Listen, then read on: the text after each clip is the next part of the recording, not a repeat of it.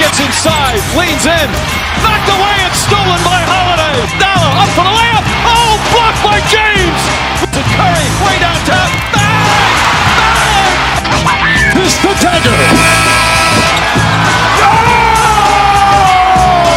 Here's the problem I'm seeing. Zion's gonna want out soon. Here's the thing, I don't think the front office of that organization, of that New Orleans organization, knows what the heck they're doing. What can I say? Mamba out. What's going on, everyone? Welcome back to the podcast. I'm your host, Joshua Unix. And boy, oh boy, do we got some good stuff going on today. Yes, today. I don't know if you guys were listening to my podcast yesterday, but I highly recommend that you do that. Why? Because yesterday, we broke down the MVP and Rookie of the Year. So between yesterday and today, we're going to be breaking down all of the awards. And today we're going to be covering Sixth Man, Defensive Player, Coach of the Year, and Most Improved. In hindsight, I should have done 3 and 3, but you know what? 4 and 2 is a lot better, especially when on the first day we were doing MVP and Rookie of the Year. We talked about names like Jalen Williams. Yes, he's just soaring in the ranks, so go check that out. You do not want to miss that. Today we have a lot we got to talk about. Again, I'm not going to be talking about much. I know the Phoenix Suns lost yesterday. They're on a 2-game skid. What I'm going to be doing for you guys is I'm going to be putting out a bonus content just for you guys to address what's going on with the Phoenix Suns. So I'm not going to do it here today because I want to focus on the awards. I'm going to do a podcast episode tomorrow, a special podcast episode dedicated to the Phoenix Suns, outlining their loss with the Kings, or to the Kings, to the Warriors, and then their game here tonight. And real quick, I'm pulling up that schedule. Today at 7 p.m., it's Bucks versus Suns. So I definitely will be covering that game live on twitter.com/courtside-heat. But guys, go check out that podcast episode, special episode, a bonus episode here tomorrow morning. So please do not miss that. You do not want to miss all of those goodies. More stuff is coming out of Ja Morant, but I'll touch on that a little bit tomorrow. The biggest thing I do want to talk about is the NBA MBPA discussion about minimum games played requirement for major awards. I'm going to talk about that, but first, I want to let you guys know that when it comes to social media, I am everywhere. Doesn't matter what social media app you are on, I am pretty much there. I'm on the major ones. Instagram, yes. Twitter, yes. Facebook, yes.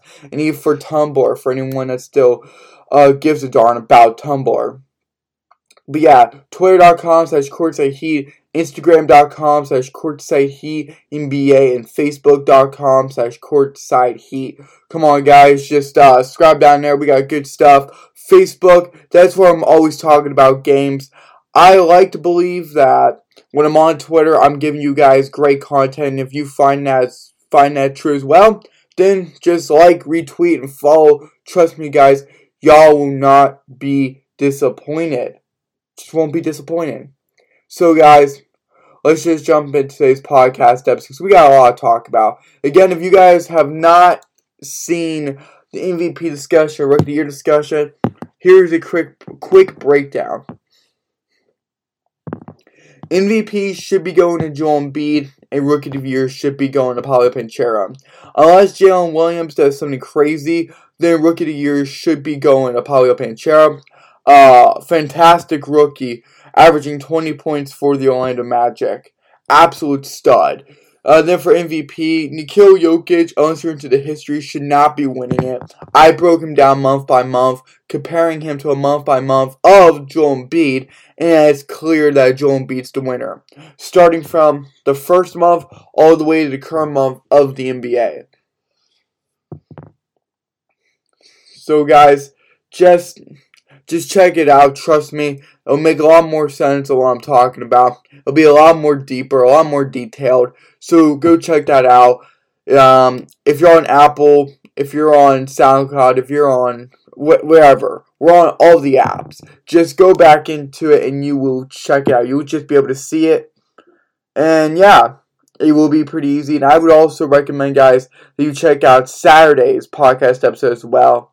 That was talking about Kevin Durant, the biggest impact in the West when it comes to injuries and stuff like that. But enough chin wagging on that.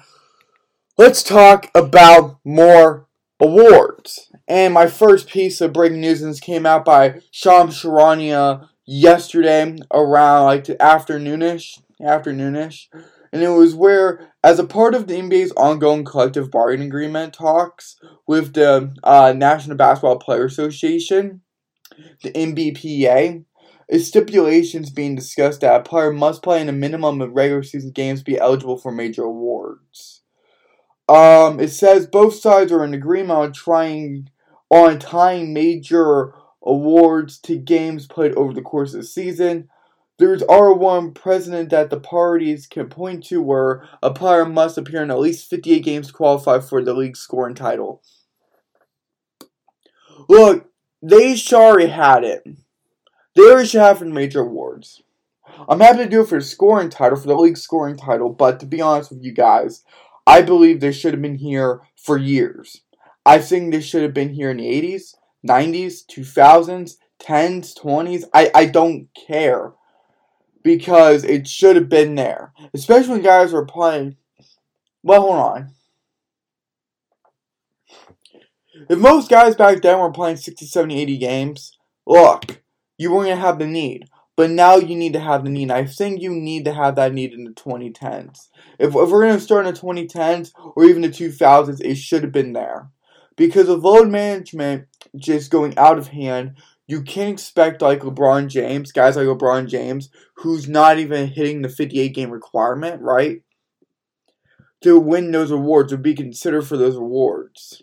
And I'm not saying that it always has to be that way. I'm just saying that for now it has to be. It makes it more fair for everyone and it incentivizes everyone to play games and just to continue to play games and try to be the best version to win those awards for major awards. So I don't know if they're calling a minor award like Six Man. I don't know. I don't know what they would consider a major award. MVP, Rookie of the Year, yeah.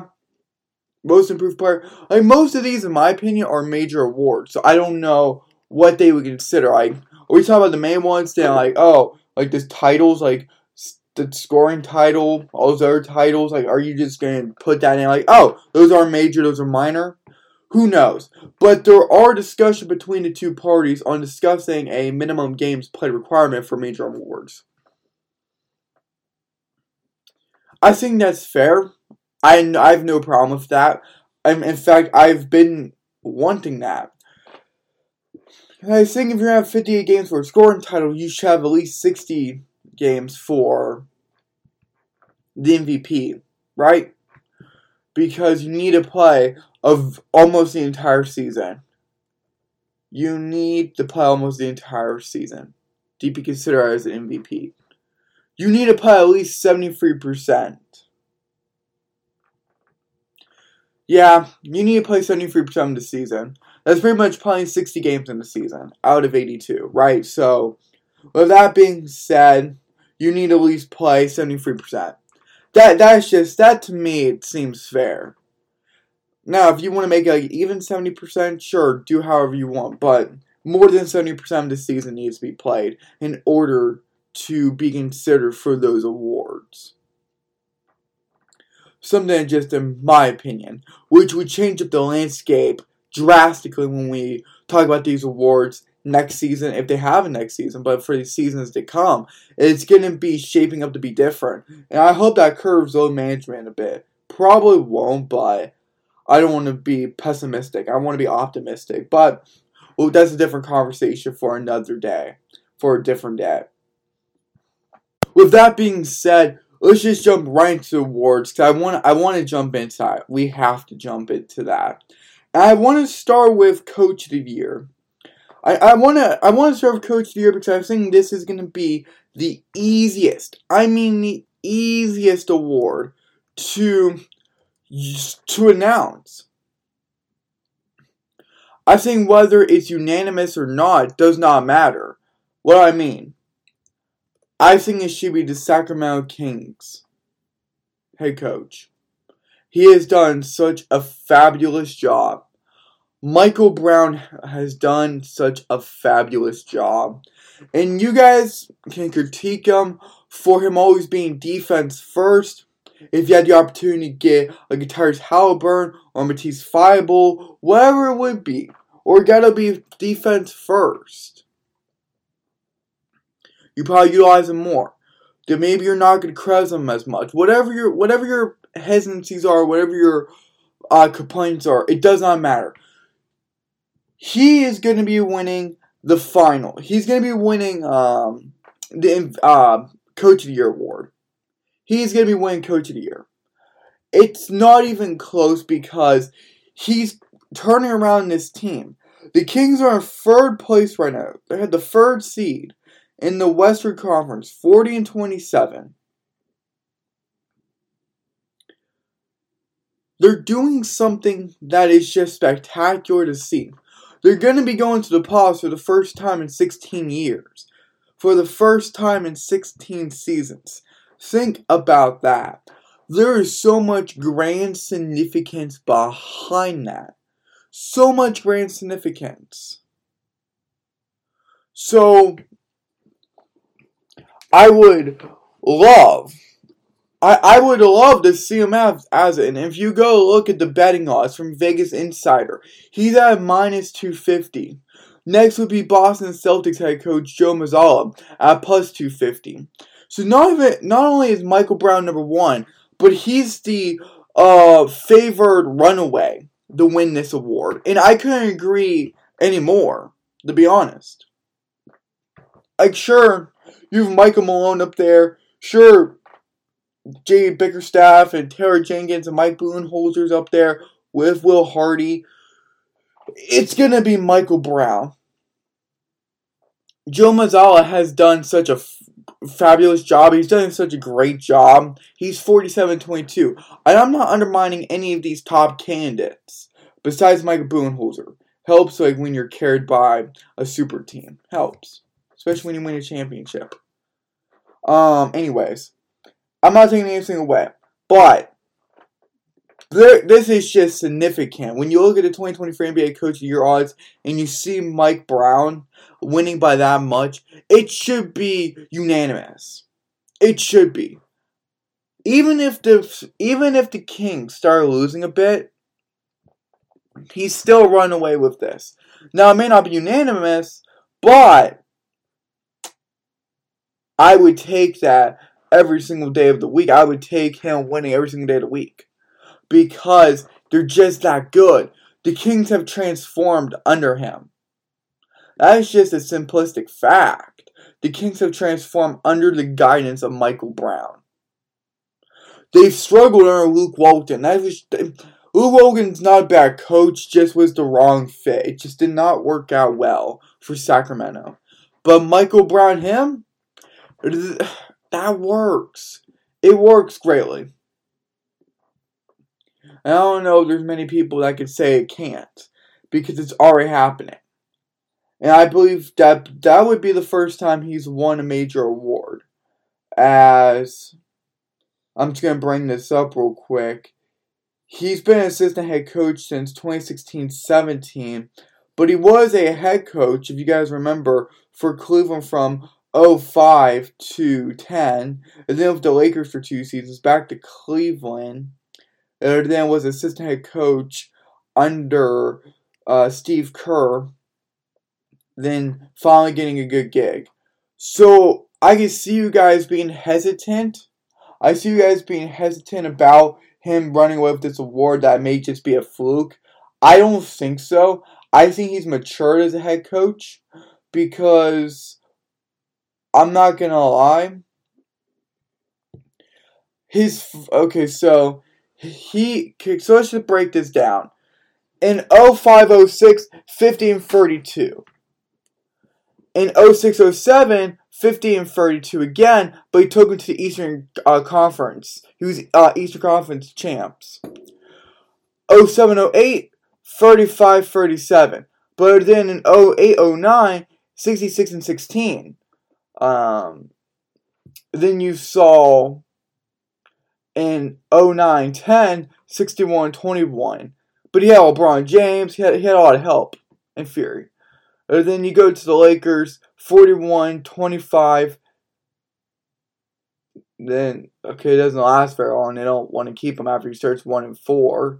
And then he goes to Cleveland, 33-49. Then he was out of the NBA for what, 2 seasons? Yeah, 2 seasons. And then he was just an assistant coach for the next 1, 2, 3, 4, 5, 6 for the next 6 seasons. And he's finally getting a chance again. He's finally getting his chance. I like that. To be honest, I like that. I'm not going to complain about him because he's shown that he can win games. And I think he has the best probability. I think he's matured a lot. I just think he's the runaway. I think he's the favorite. I'm not going to hold those past seasons against him. But I think he has grown. I think he is being more offense. I want to call him like the greatest balanced head coach ever, because I think sometimes he does try to tap into defense more. But he's adjusting very nicely. And I don't think we can undermine that in the shortest. So I think he's come up with somewhat of a balanced head coach. He's adjusting and just acquiescing. Acquiescing's not the right word, but he's there. He's what was the right word? He's just becoming a more balanced head coach. He just is. Whether he was forced into that or not, he understands the current climate. And he knows that being a balanced head coach, even though he loves defense a lot, you're always going to have to stick by offense first and offense alone, especially in this modern era of basketball. And how the rules are as of today. But yeah, so Michael Brown, clear favorite. Absolute clear favorite. I don't disagree with that at all. Now, I want to talk about most improved player. Because just like head coach of the year, most improved player, it should be Lauri Markkanen. Hands down, Lauri Markkanen. This is a guy that has transcended his career, just morphed it into some greatness. He's shaping up to be really, really good. He made his first All-Star appearance. He's been amazing. He's been amazing. He's scoring 25 points per game, averaging 8 rebounds and almost 2 assists per game. To me, guys, you can't undermine that. You can't undermine that. And the last time I've checked the DraftKings most improved player odds, he's at minus 450. He's gonna be winning this. It's a runaway. He should be winning this. I don't know. I don't know how many people would agree with me, but you can't deny that he's been turning it around. I think we're going to be seeing some pretty easy winners. And not easy like in a sense like where they have no competition, because there is competition. They've just been running away with it. And when you see Lauri Markkanen, because yesterday he blew up for 38, 8, and 1 and 3. Okay, here. He had 38 points, 14 of 26 from the field, 6 and 12 from deep, 8 rebounds, 1 assist, 3 steals, 1 block. Come on. That's amazing. He's only 25. And to put into comparison how well he's doing, in 2021 when he was with the Cavaliers, he averaged 14 points. He has a 11-point difference. He's plus 11. He has a plus 3 rebound difference. In 2021, it was 5. In 2022, it's 8.5. Assists went up by 0.5. Steals and rebounds are the same. But if you check out the Bulls, his rookie season, 15, 2018, 18. Then he dipped down to 14. Then he dipped down again to 13. He went up to 14, almost 15. Now he's at 25.5. He's at 25 solid points. Shooting 50%. He's shooting a career high in not only 3-pointers, but also from the field. Think about that. His field goal percentage and his 3-point percentage are higher. He has career highs. So that is very significant to me. He is better than his averages on his career, and if you do a breakdown by breakdown, season by season comparison, he's obviously, he's just the number one guy to win it. He is. And many people can say, well, how about Shai Gilgeous-Alexander? He has a great chance of winning it. He is averaging 31 points a game. He's averaging 31 points a game. And I get people can say whatever they want, but he's averaging 31 points a game, 5 rebounds, 5 assists, 1 steal, and 1 block, off of 51% from the field and 34% from deep. Look, he's up in points, field goal percentage, 3-point percentage, and steals and blocks from last season. Okay, I can see where you're coming from. 100%. But it's just all in marketing because his numbers changed drastically. And for the better, he improved significantly. Shai Gilgeous-Alexander improved. He improved greatly. But he was always meant to be that guy. No one looked at Lauri Markkanen saying he's going to be averaging 25, 8, and 5. They looked at Shai Gilgeous-Alexander saying, okay, he can average 35 and 5, with steals and blocks being a bonus, being an added bonus. So I 100% believe that Lauri Markkanen's the one to win it. Shai Gilgeous-Alexander was supposed to be the guy. He is that guy. Those were his expectations. Lauri Markkanen has been in this league, and he went down. Shai Gilgeous-Alexander started with 10, then went 19, 23, 24, now 31. He's always been going up. Those expectations were always for him to go up, and that he was going to be more than just a most improved player. To me, Shai Gilgeous-Alexander is not in the most improved category. He's in the MVP category. As funny as that may sound to some, it's really comprehensible to say, that's fair, that's right.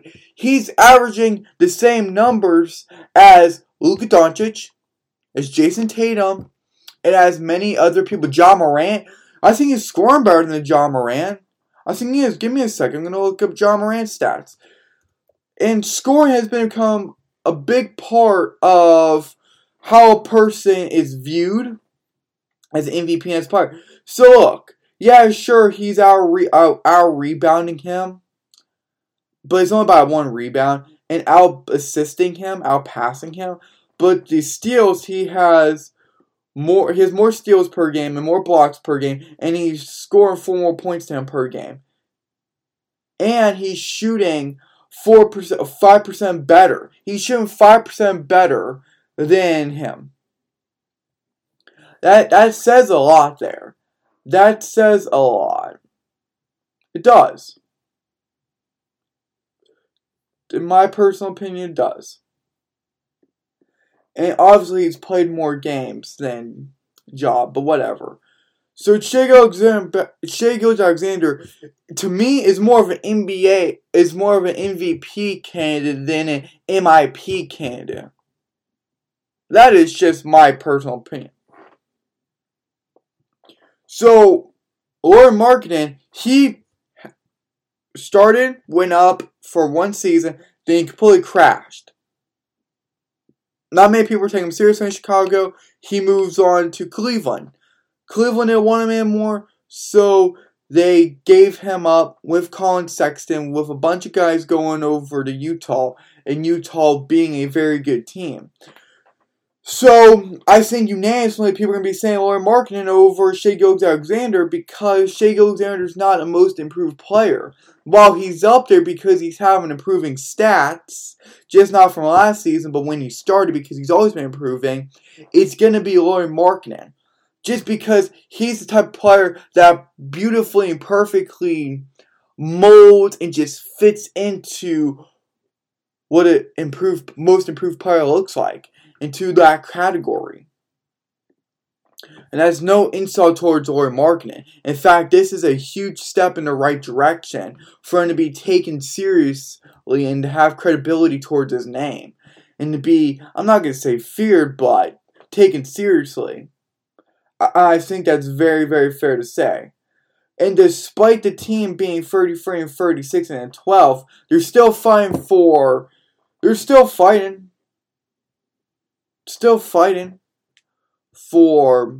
the playing tournament.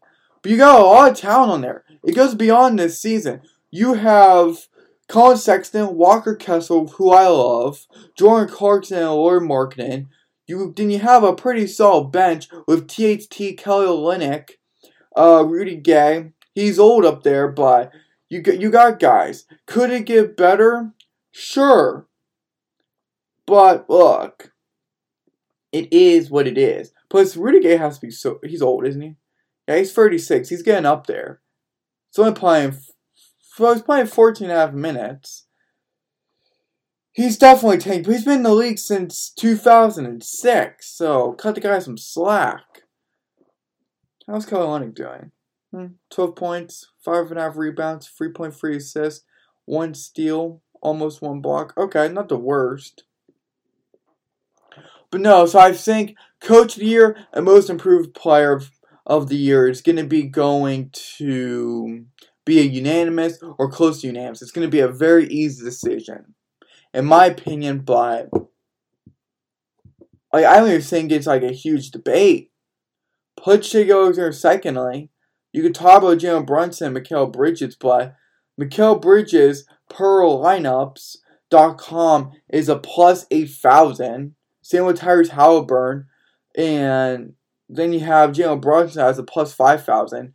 Then Shai Gilgeous-Alexander plus 800. Then you have to go all the way down to minus 450 for Markkanen. So first to second, it's not even close.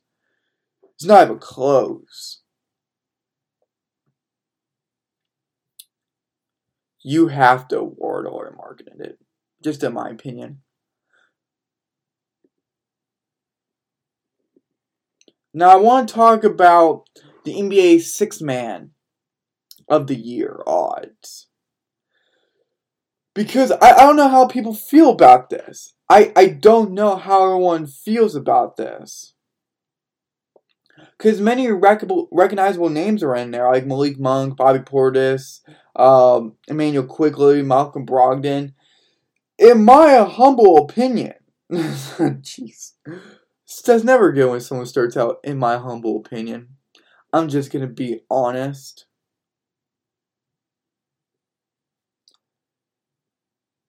The Sixth Man of the Year award, that race, I would give it to Malcolm Brogdon. I get that he's only averaging 15, 4, and 3. And you have guys like Norman Powell averaging 16, 3, and 2. But he's doing really well. Malcolm Brogdon has just been electrifying. I would have him as a close 1, if not already 1.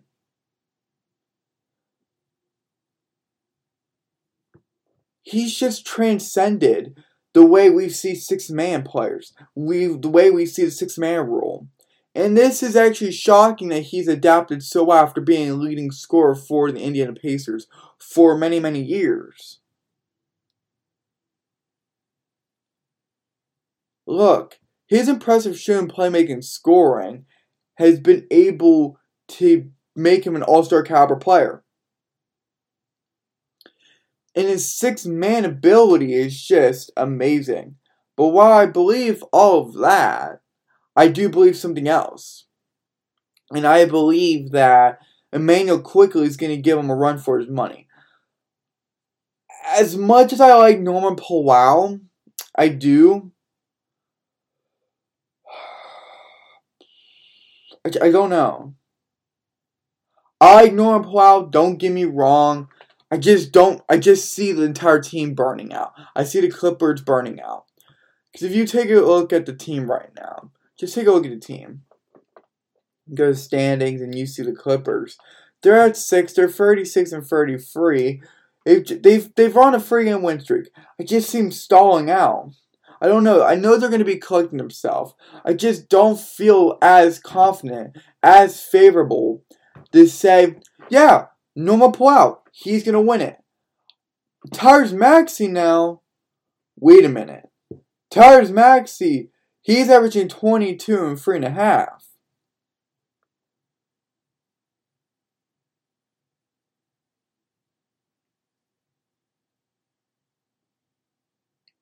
But I believe Tyrese Maxey has a better chance of winning Sixth Man of the Year rather than Norman Powell. Same goes for Bobby Portis. Same goes for all those guys. I really do believe it's between Malcolm Brogdon and Immanuel Quickley. Because Immanuel Quickley is averaging 13, 3, and 1. He's done very well to elevate the play of the Knicks. I think we can all agree on that. The Knicks are in the 6th seed of the Eastern Conference. They're 40 and 30. They have a better record than the Clippers, and then no, they can't have a better record than the Celtics, but I don't know. Hold on. Let's think about this. Who would you rather want as 6th Man of the Year? Immanuel Quickley or Malcolm Brogdon? Who would you rather want to see? Immanuel Quickley or Malcolm Brogdon? I like both guys. Immanuel Quickley's not that bad. He's not. He's been improving himself as well. First 2 seasons 11, now he's making a jump to 13.5, going up in rebounds, going up a little bit in the steals, but his field goal percentage is up by almost 5%. So I don't know, that one's a tough one to me. Because I'm not going to rule out Tyrese Maxey. I think that'll be foolish of me. If he continues the way he's playing, he's definitely top 3 in my opinion. He's definitely top 3. But Immanuel Quickley has soared up to give the Knicks a legitimate shot. Like, I would make him my 6th Man of the Year, but also make Malcolm Brogdon my 6th Man of the Year.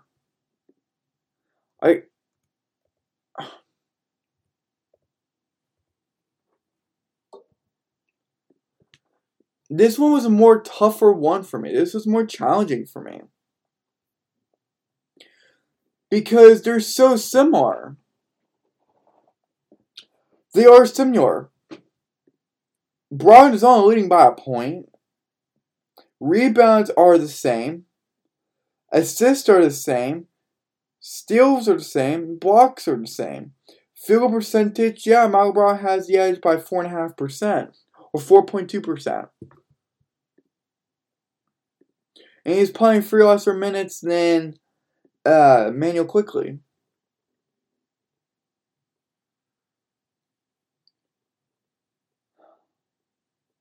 It's actually really, really interesting. I find this a very interesting debate because you look at this, you look at the Knicks play, and you look at the Celtics. I think I'm going to give it to Immanuel Quickley. So we'll go Immanuel Quickley, Malcolm Brogdon, Tyrese Maxey. Those will be my top 3 guys. 1 to 3. But why would I give it to Immanuel Quickley over Malcolm Brogdon? It's because Malcolm Brogdon does not have the pressure of being the spectacular, impactful six-man.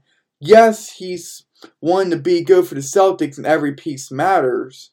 And the Celtics are on their own little skid right now. They're still trying to rediscover themselves, if you want to call it that. But the Knicks aren't as talented as the Celtics. The Celtics are an established team with an established group of guys. The Knicks, they're established in being up and down. They're known to be up and down. Julius Randle, he's okay. He's not worth all the hype. RJ Barrett, he can be up and down. I still like RJ Barrett, but he can be up and down. When you look at this Knicks team, and I get it, you also have Jalen Brunson, it takes everyone. And when you look at the six-man, a six-man can be so critical for a team. It can be so critical that it would mean more to have Emmanuel Quickley be the six-man of the year if he continues to play the same than Malcolm Brogdon, because the Celtics are more established, they're deeper, and they just have a better connection than the Knicks do. If you're talking about players and translating that to wins and just impactful, meaningful games that gets them somewhere. So, I'm not saying that Emmanuel Quickley holds this team up entirely. I'm just saying that he's a part of the glue. He's holding together the starting unit and the bench together. Malcolm Brogdon, you can say that a little bit, but Emmanuel Quickley's not playing with Marcus Smart, Jaylen Brown, and Jason Tatum. And that's not a knock to the game of Malcolm Brogdon. I'm not knocking on that.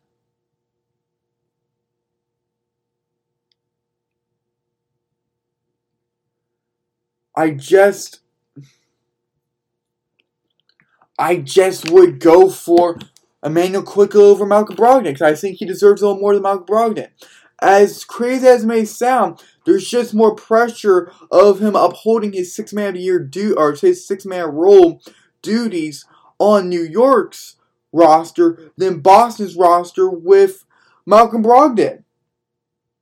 And again, I'm not trying to slight Malcolm Brogdon. That's just where I'm coming from, because they're just so stacked. You have a team of Jason Tatum, Jaylen Brown, Marcus Smart, Al Horford, Blake Griffin, Robert Williams III, Derek White, Malcolm Brogdon, Grant Williams, and a good bench. That says a lot, guys. That absolutely says a lot. I don't know about you guys, but that does say a lot. That does say a lot. It does. But this one's a little more challenging because they're both so similar, but I think if you go by the stats, you would give the edge to Malcolm Brogdon. But going beyond the stats, because they're so similar besides a few categories like shooting percentage just by 4.2%, and you look at the game and how everything's is shaping out in the standings, and you just see the games being played, you would give it to Emmanuel Quickley because the Knicks aren't as good as the Celtics, obviously. There's limited talent where there's unlimited talent down in Boston, if you're comparing New York to Boston. And that makes Emmanuel Quickley's play even more special and coveted. So I think if you're going to look at that and just look beyond the stats, you would give it to Emmanuel Quickley. I think you would have to. That's at least in my opinion. That's at least in my opinion. I think Emmanuel Quickley should be winning this. I think Emmanuel Quickley has to win it. And I'm not saying it has to, like, Malcolm Brogdon's not up there. I would take it being, again, Emmanuel Quickley, Malcolm Brogdon, and then Tyrese Maxey. And I get it that you have points bets talking about Tyrese Maxey being 10,000 plus 10,000, then Gary Trent being 7,000. I get that.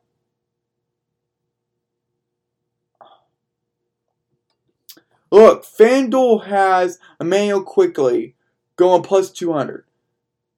PointsBest has Malcolm Brogdon minus 134.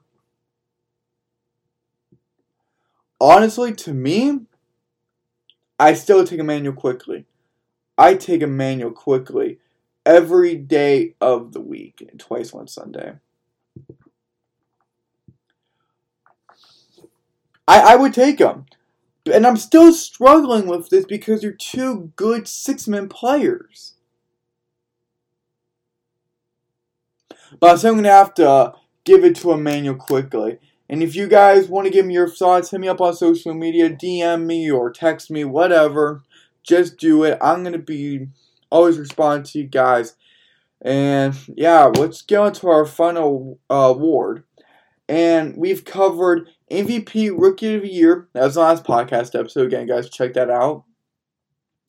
Then we covered Sixth Man. We've covered Coach of the Year. We've covered Most Improved Player. Then now we've covered Sixth Man. If I already didn't say that.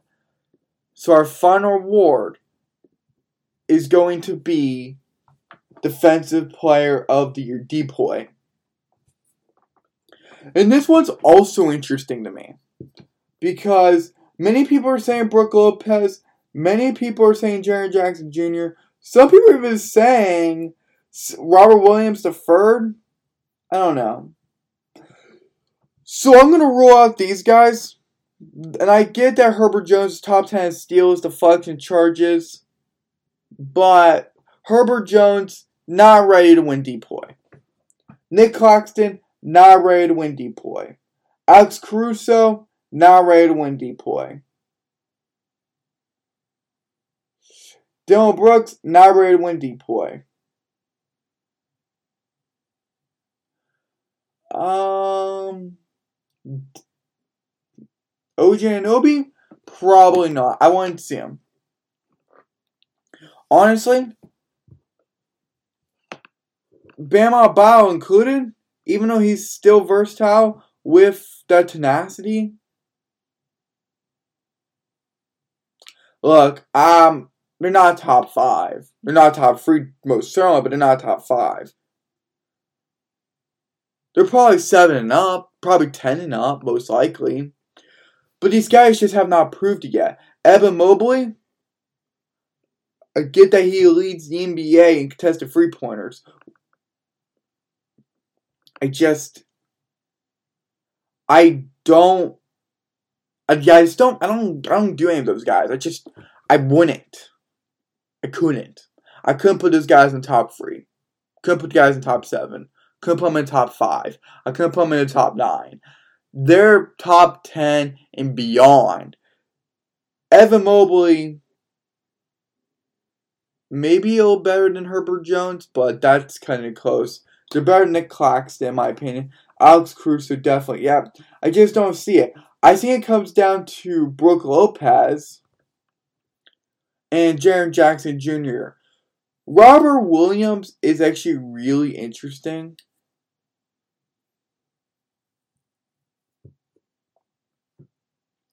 But I don't think so. Because the max appearances that Robert Williams can make this season is 47 because he's just been injured so much. And that honestly does not constitute Defensive Player of the Year. For any award, you can only play 47 games. So I think for that reason alone, he's eliminated. Because you have to play more than 47 games. You have to play more than 60 games to say, I'm all down to defend. I'm the best defender, and I have to be taken serious. I know I can cover the best of the best. But if you can only play in 47 games, you're not proving that. You're not showing that. There's nothing spectacular out there, right? Then Jaren Jackson Jr., he's actually, I don't know. Because Jaren Jackson Jr. is very, very, very interesting. Because his aggressiveness is costing him. His greatest strengths are turning into his greatest weakness. Because He's costing his team fouls. And it's just been really, really bad. He fouled out on Sunday's game against Boston in 20 minutes. That's hard to do. That's really hard to do.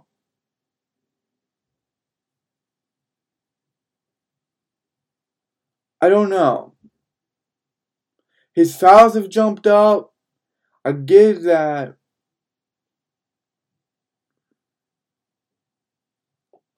I just don't see it. I just don't see it.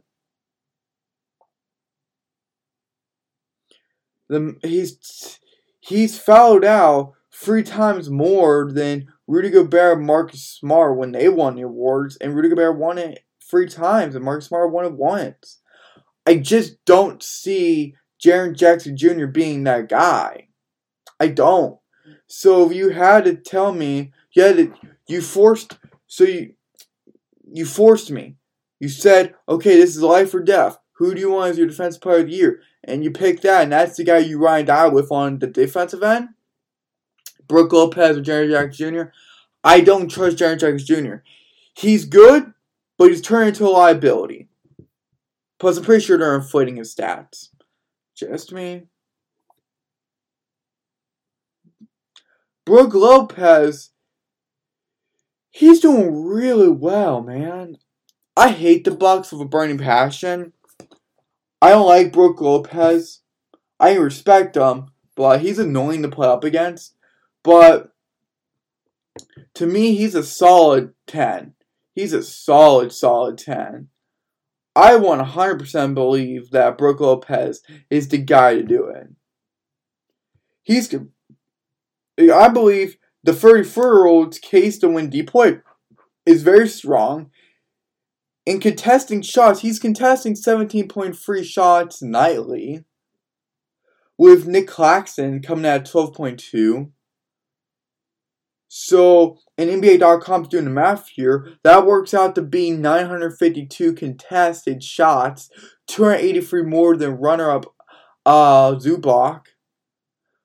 Plus, if you think about this, he's averaging 7-footers, averaging 2.5 blocks per game. Like, his size, skills, and experience is just making him even deadlier this season. I think he should be winning it. Because I know he's not going to be slowing down. Plus, if you looked at the social media account of the Milwaukee Bucks on February 1st, 2023, Brook Lopez recorded a 7-5+ block night of the season. That was back in February. We're in March. He's been doing this kind of stuff since last month and pretty much when this season started. So that's just another example of why he's going to be DPOY. But there's also been a lot of people who have said there's also some flaws. That yes, while he's contesting 17 shots and he's contesting almost 1,000 shots and he's doing more of that than anyone else, there's still weaknesses in that. You could say the same about Jaren Jackson Jr., but you just look, he's 34. He's good, but not great. And people are going to try to get on the train about, Jaren Jackson Jr. is better than have the whole debate. It's really going to come down to the Bucks and Grizzlies. But Brook Lopez, in my opinion, is not becoming a liability to his team. Jaren Jackson Jr. is. That may be a tough pill to swallow, tough news that may choke you out, but it's the truth. It really is the truth. Because Jaren Jackson Jr., he's becoming a defensive liability. Can he score, put a nice touch offensively? Sure. But defensively, when we're talking about for this award, his fouls are going up, he keeps fouling out, and it's becoming a worse and worse and worse and worse by the night. It just keeps getting worse, and it's bad. And he's become problematic. Brook Lopez is not. So I think in all of this talking, you have to put Brook Lopez at 1.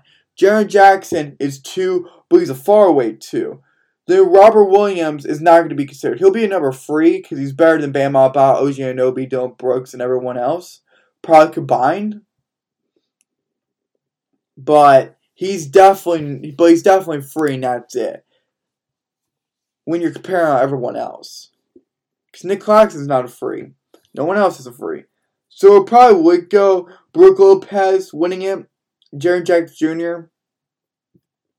To me, and I haven't looked at the betting odds, but if I was a betting man and I was looking at this, Brook Lopez would probably be a minus 250. Jaren Jackson Jr. would be probably like a plus 400. And you see like a plus 1,000 given to Robert Williams III. I have not seen the bet lines yet for that. What Vegas is saying, what FanDuel is saying, what anyone else is saying, DraftKings, doesn't matter. I haven't looked at that yet. All I do know and understand the game of basketball, and you see it for a long time, especially if you're a fan of the game and you see it, or if you're not a fan of the game, you just watch these guys play. I think that Brook Lopez is the clear winner. I think it's going to be Brook Lopez by a mile.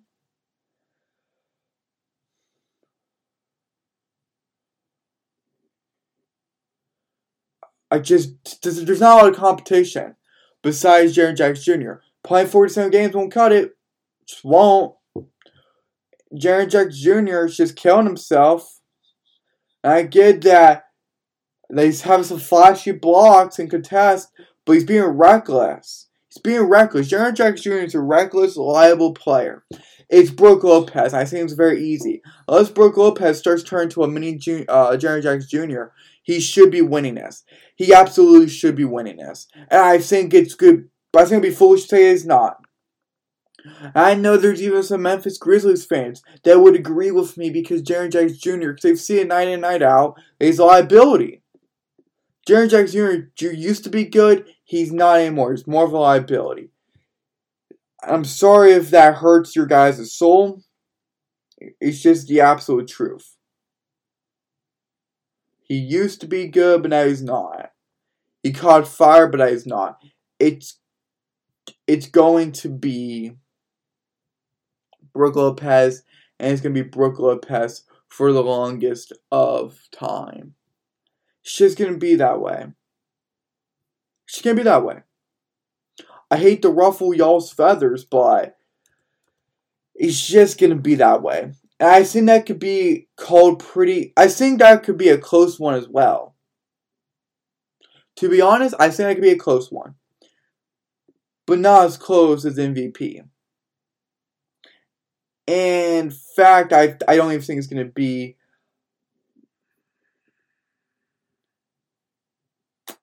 I don't think it's going to be that close as we've seen the MVP. It's gonna generate a lot of buzz. A lot of people are gonna be upset, but you're not gonna see people be like, "Oh, okay, so we have a competition." It's really not even a competition. Brook Lopez is the better player defensively, and maybe even offensively. Hold on, let me check out his offensive stats, because I've not checked out his offensive stats to be real for you guys. Yeah, he's better. He's a better offensive player. 15, 6, 1, 51.6% from the field, 38% from deep. Yeah, he's coming off of a 23-point performance, 23, 8, and 4 with 3 blocks. Come on. And guys, March 9th, 9 blocks. He's not playing reckless. His experience and just who he is has given him this mentality to know when to go up and be strong and when not to. He's truly a master of playing defense, and the Bucks have utilized that. And when he got his 9 blocks, that's when he went 50% from the field with 10 rebounds and 24 points. He had 24, 10, and 9. He almost had a triple-double with blocks, rebounds, and points. He got a double-double. He was just shy of block. Like, come on, guys. You can't mind that. Then the following night, against the Warriors, he went 19, 7, and 5. He had 5 blocks then. Like, come on. You can't undermine that. You really can't. Just Brook Lopez is on a different level. He's on a different level. You don't see Jaren Jackson doing that. He's liability. The highest he's ever done, from the February 23rd to March 13th, was 5. That's back on March 1st. Second to that was 4. He had 4 blocks 2 times. He had 5 blocks in one game 1 time. But he's averaging 1 to 2. It really is. I guess he's averaging 3 on the season, but Brook Lopez is just smoking him out of the waters, blowing past him. Like, it's not even funny. Like, he's dismantling him. Like, it's not even funny. He's dismantling him. So I don't find that a real competition, but I know bias and ego will get in the way. Trust me, it always does when it comes to these competitions and comes to voting and just trying to figure out who's the best. I get that, and I can respect that on some level, but it's gonna be Brook Lopez. It's most definitely gonna be Brook Lopez. And guys, with that being said, we have all the awards covered. All the awards are covered. There's nothing left for me to talk about. MVP, DPOY, Rookie of the Year, 6-man, all of those awards have been covered. MIP has been covered. All of them have been covered. All of them have been covered. So guys, with that being said, I'm going to be signing off. If you guys need anything, just reach out to me. Keep reading, keep watching. Trust me, we're almost done. We got less than a month to go before the postseason. This is going to be a very exciting time. Remember, guys, that bonus podcast episode is going to be coming out tomorrow, talking about the Phoenix Suns, especially tonight's game against the Milwaukee Bucks at 7 p.m. Arizona time. And I believe that's at home for the Suns. Let me pull up the Suns' schedule real quick, but I believe that is at home.